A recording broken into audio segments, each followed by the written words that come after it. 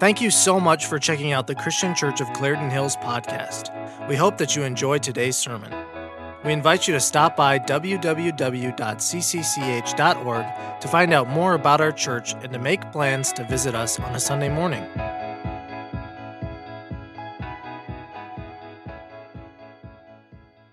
So as I shared, 4th of July was yesterday, and it's the opportunity for our country to celebrate its independence and its freedom. It's a reminder for us as Americans that independence and freedom are in our country's DNA.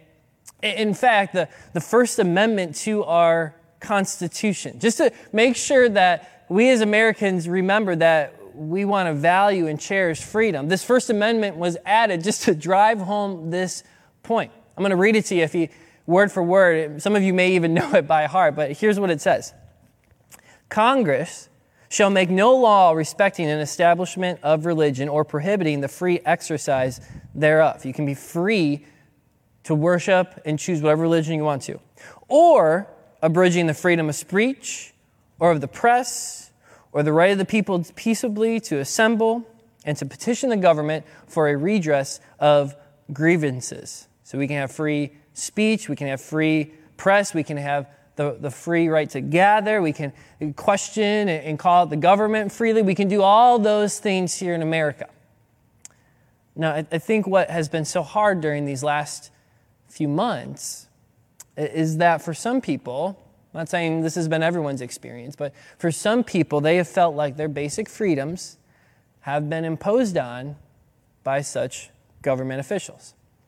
Whether it's posts on social media that have been flagged as false or have been taken down, whether it's authorities who will seemingly support this type of protest, but then say this type of protest can't happen due to not wanting to spread COVID-19, whether it's deeming some businesses essential and other businesses non-essential. I mean, the list could go on in ways that the American public has felt that their freedom is under attack. Now, the reason I bring all of this up this morning is not to stir up some animosity and some anxiousness and some frustration in your hearts this morning, but it's because we're going to talk about a characteristic of God that isn't really talked about in the American church all too often. And I believe the reason why we don't talk about this characteristic is because from our limited perspective, it flies in the face of our freedom, our personal freedom. This morning, we're going to look at the sovereignty of God. And some of you may have heard this word before. Some of you, this might be the first time you've ever heard of the sovereignty of God. And even others, you may begin to feel those feelings of, I don't like that word. That doesn't feel right. I don't think that's the God I worship or serve, because that word sovereign just has this weird negative feeling in our hearts.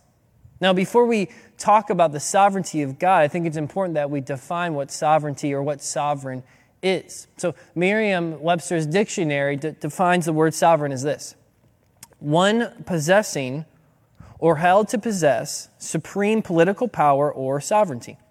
One that exercises supreme authority within a limited sphere.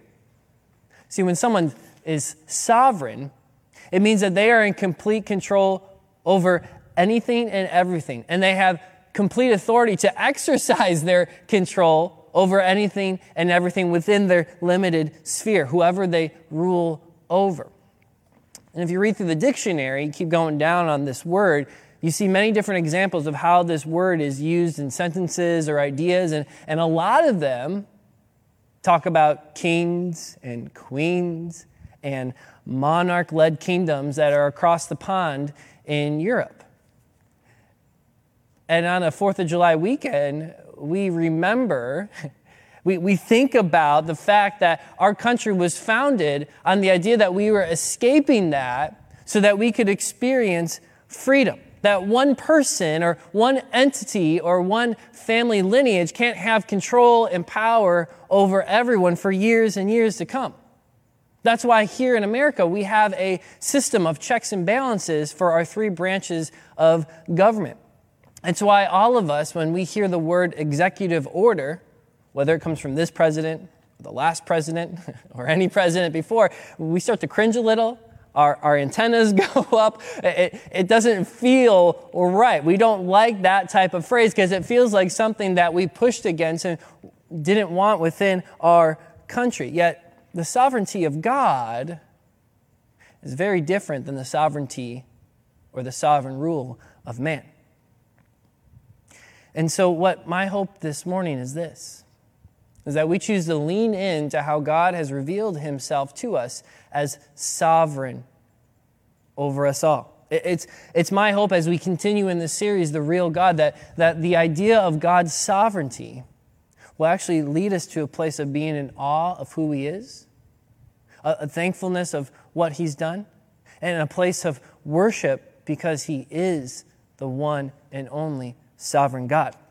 So in order for us to wrap our finite minds around the infinite God this morning, we're going to look to God's Word. And here at CCCH, we read from God's Word, the Bible, because we believe God has primarily revealed himself to us through his Word. It's the lens that we are able to understand directly who God is. And we're going to be looking at a few different passages of Scripture this morning. The first one is one of the last verses in the book of Genesis, the first book of our Bible. The last few chapters of the book of Genesis are the biography of a guy named Joseph. Now, many of you probably know Joseph or Joseph in the Technicolor Dreamcoat, and you've heard about him before, but Joseph's story is a rags to riches type story. In Genesis chapter 37, where his story begins, he is one of the youngest of 12 brothers, but he's also his dad's favorite. Now, the older brothers are jealous. They don't like Joseph, and so they decide to get rid of him. Some of them want to kill him, but they end up deciding to sell him into slavery. And they're far outside the nation or the area of Egypt during that time. But over the course of the next 10 to 12 years of Joseph's life, he bounces around from prison to prison. He experiences highs and lows in different areas before he ends up in Egyptian slavery in the palace of Pharaoh. And it's in this palace that he's there for a few years as a prisoner, that one day Pharaoh, who is the ruler of not only Egypt, but the entire known world at this point, has this crazy dream. And he has no idea what it means. But over the course of those 10 to 12 years, Joseph, through the power of God working in him, had the ability to interpret dreams. And this was known by some. And so Joseph gets an opportunity to interpret Pharaoh's dream. And what Joseph tells Pharaoh is accurate. It's correct. That his dream was prophesying that for 7 years, Egypt and the rest of the world would experience great abundance and a harvest and just tons and tons of great wheat and prosperity, and they'd be living large. But then for the 7 years after that, there would be this devastating famine that would sweep the entire country of Egypt and the known world. So Pharaoh, he elevates Joseph from a prisoner to being second in command, overseeing all of Egypt in this process for 7 years of storing up and saving as much grain and wheat and as much as possible so that the nation of Egypt, as well as surrounding areas, could survive the famine. This plan works great. In fact, it's during those 7 years of famine that not only people inside of Egypt are okay, but people outside of Egypt in the known world come to Egypt and get to meet with Joseph and receive grain for their family. One of those families that came was Joseph's family. In fact, his 10 older brothers all came on a journey because the famine had struck them as well. And long story short, in that interaction, Joseph and his brothers reunite. The brothers go home, they get their dad and their youngest, and they come back, and they live in Egyptian luxury in the palace with Joseph for years and years to come. It actually sets the nation of Israel up to be a benefit to the entire world for years to years and come because of what Joseph did. Now, at the end of all of this, the highs and lows that Joseph has gone through, look at Joseph's one-sentence perspective on everything that took place. It's found in Genesis chapter 50, verse 20. He says this, talking to his brothers, he says, "You intended to harm me, but God intended it for good, to accomplish what is now being done, the saving of many lives." See, his brothers were not sure how Joseph was going to take all this. They weren't sure how this reunion was going to be. And Joseph tells them, you guys had evil intentions and plan, but you weren't in control of my life. Just because you sold me into slavery doesn't mean you were in control. This whole time, God was in control. God was putting these pieces together so that I could be at Egypt at just the right time to be a part of this thing that would save the entire known world during this time from this devastating famine. You guys thought you were in control. I thought I was in control. But at the end of the day, it was God who was in control. That's God's sovereignty at work. Yeah, this can be a hard pill to swallow when we hear a story like this, because was Joseph really free to make his own decisions? Were the brothers really free to make their own decision about Joseph? Or was God kind of using them as chess pieces in his cosmic chessboard and moving them along so that all these things could happen just the way God intended it to be? I mean, were Joseph and his brothers truly free? Did they have actual freedom? You know, I think this false belief that we have about freedom is that we are 100% free to do whatever we want. And that's not true. The Bible actually never paints that picture for us. In fact, it paints the opposite picture. God has revealed the opposite thing to us. You and I, as soon as we come into this world, are not free, but we have a master. And his name is sin. His name is Satan. The Apostle Paul talks about this in Galatians chapter 5, verse 1.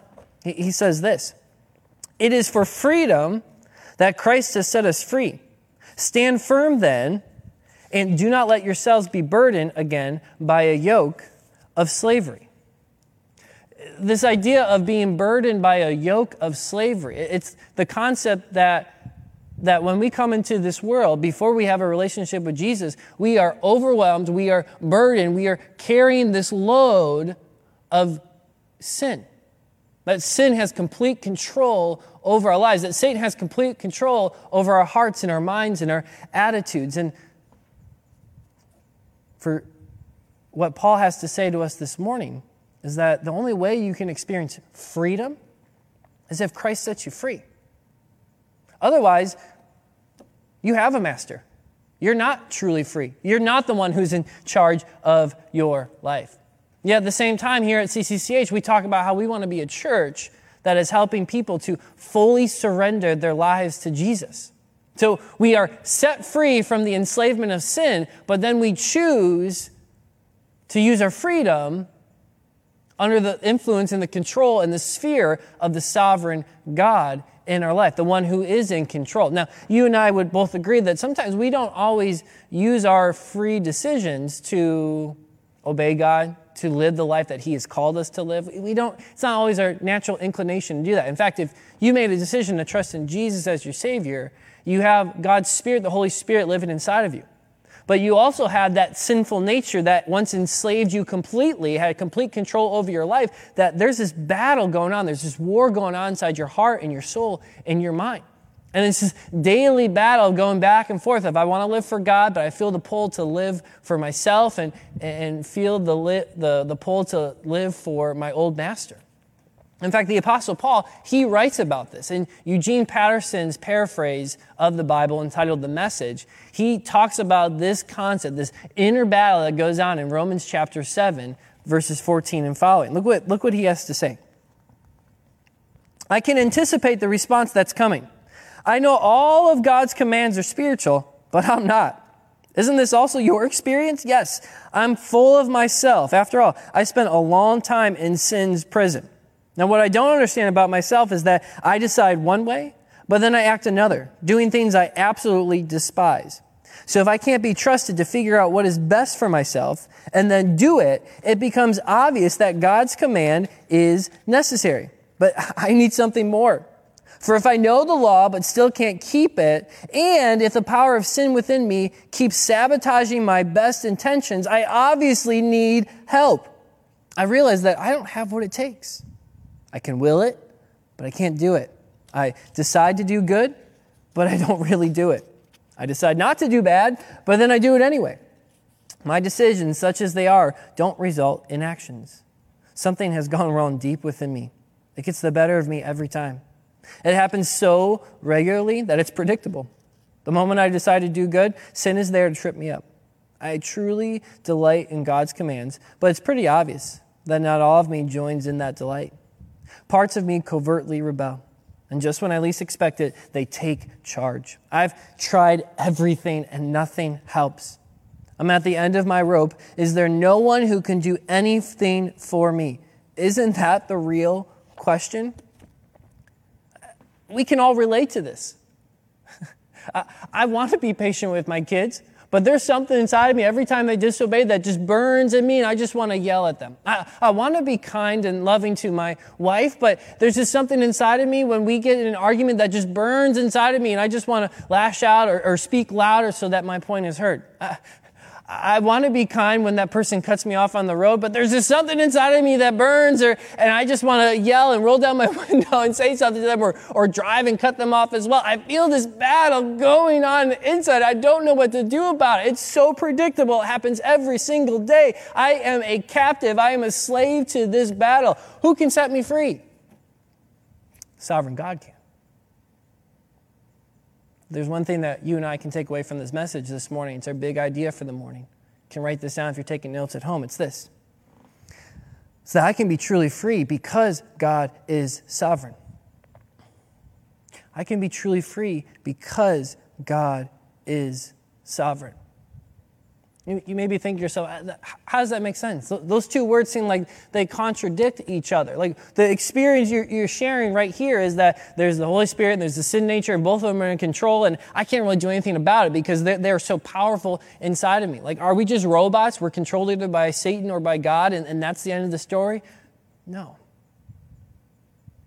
We can experience freedom because God is sovereign. We can't experience freedom apart from relationship with God. And this is the conclusion that Paul comes to here in verse 25, this paraphrase of the Bible. It says this: the answer, thank God, is that Jesus Christ can and does. He acted to set things right in this life of contradictions where I want to serve God with all my heart and mind, but am pulled by the influence of sin to do something totally different. In this life of contradictions, not only the internal contradictions, but sometimes outward contradictions that don't make sense in our finite minds, like how can I be free when there's a sovereign in place? All of these things, we can trust that because Jesus died and rose again, we can experience true freedom. It is for freedom that Christ has set us free. The creator of this world, he's sovereignly and divinely allowed us to experience freedom in relationship with him. The only type of freedom that we can experience, greater than any type of experience that you and I can have as an American. And in fact, this freedom takes it a step further. It helps us to view the world the way God sees it, that everything that happens, whether it's a good thing that comes from God or it's an evil thing that God has allowed to come into our sphere of life, because at this point, God has not completely eradicated every negative consequence of sin. He destroyed the punishment of sin once and for all when Jesus died and rose again. But it's not until Jesus returns that he's going to eradicate every negative aspect, every negative consequence of sin. So you and I are going to go through difficult times. And those things are going to happen here on this earth. But it's in those times that we can experience freedom, even though those things are out of our control. In Romans chapter 8, verse 28, Paul talks about this exact thing. And look what he has to say. It's really, really interesting. Maybe this is a verse you've heard before. Maybe this is something that you've talked about before or heard someone kind of say something like this. But let's see what actually Paul has to say. He says this: and we know that in all things God works for the good of those who love him, who have been called according to his purpose. In all things, whether it's good or whether it's bad, God has a plan. He has a purpose. It's for your good, even if it doesn't feel good. And ultimately, it's for his glory. You know, a couple months ago, we took a church survey. And we asked people, what's going to be the thing that helps you to stay encouraged throughout the summer? How are you going to stay connected to the church? And 2/3 of our church said that the way that they can stay encouraged, the way they can stay connected to our church is by getting daily doses of hope into their life. It's why over these past 5 weeks, Monday through Friday, we've gone through a YouVersion Bible reading app plan called Discovering Hope During Catastrophe. We would read through the passages of Scripture together. I would post like a 5 to 7 minute video on our YouTube page. And if you haven't already, make sure you subscribe to our YouTube channel so that you can get all of our videos and our sermons and our updates right to your device as soon as we post them. Now, the reason we did all that is because we believe that we can find hope and encouragement from God's Word during this time. Because in the middle of May, end of May, we were discouraged. We were in the height, we were in the peak of COVID-19 cases here in Illinois, and things were feeling overwhelming during that time. And maybe they're still feeling that way today, but 2 months ago, they really, really felt that way. So why was that the desire of 2/3 of our church family? That was their top theme for them to stay connected to the church this summer. It was daily doses of hope and encouragement. It's because COVID-19 has brought to light that we're not in control. That this virus, we can't control the spread of it. We can minimize it, but if it wants to spread, it's going to spread. Now the best medical professionals in our world haven't figured out how to stop this. And even if they stop it and get a vaccine for it, it can still move and it can still spread and it's still mutating. And it just feels overwhelming. And it's just brought to light that we as humans, we're not in control. And so we go to the hope and the source of hope that we believe. It's God. We affirm God's sovereignty in this way. He is in control. He's the one that can get us through everything. He's the one that can be our one that sustains us during difficult times. And we're also confident, we're also hopeful, that one day He is going to come back. He's going to wipe every tear from our eye. He's going to destroy every disease and sickness and virus here on this earth. He's going to create a new heavens and a new earth. And we look forward to that day. But for us as humans, we like to celebrate that aspect of God's sovereignty and being in control. But when it seems to impose on our freedom or our choice, we tend to push it away and struggle with it. But I want to give us a suggestion this morning of how God has revealed Himself to us, which reminds us that He's God and we're not. Throughout Christianity, there are some essential beliefs that we hold to, where there is a apparent contradiction in our minds, but when we read the passages of Scripture, we realize that's exactly how God has explained it to us. For instance, for over 1,000 years, 1,500 years in our religion of Christianity, it has been affirmed and believed from the Word of God that Jesus is 100% man and He's 100% God. It's also been affirmed and believed for thousands of years that God is God the Father 100%, He's God the Son 100%, and He's God the Holy Spirit 100%. We have no issue with these things. In fact, every Christmas we sing songs about Jesus being fully God and fully man, that He's Emmanuel, God with us. But when it comes to sovereignty and freedom, it seems like those things can't be compatible with one another.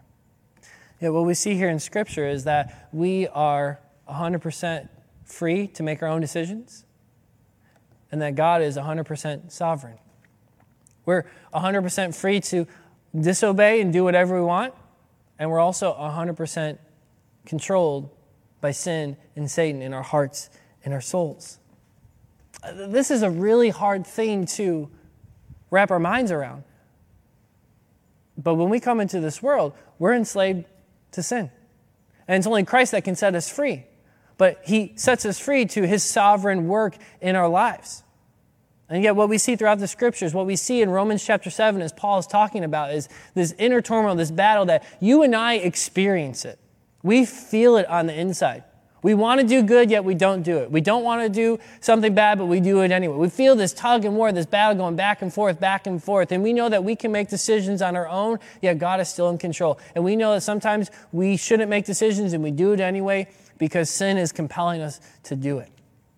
And it doesn't fully make sense in our mind, but if we have no problem affirming Jesus being fully God and fully man, why is it hard to affirm another concept, that God is sovereign, and that we are free to choose to obey Him or to not obey Him? And as we close up our time together this morning, I just want to read this to you guys.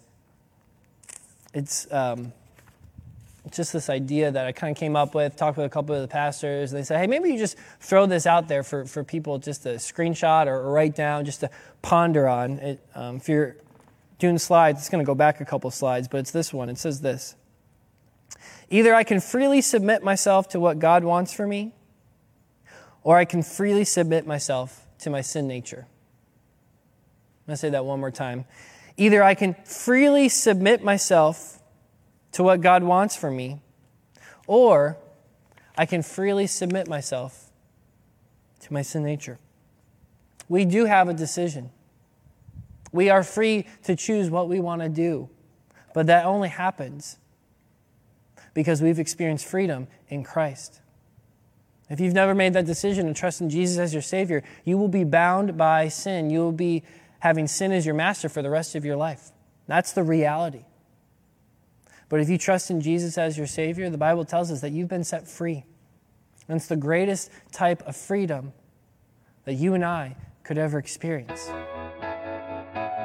We hope that you've enjoyed today's sermon. Please check us out at www.cccch.org and plan a visit for next Sunday. We would love to see you.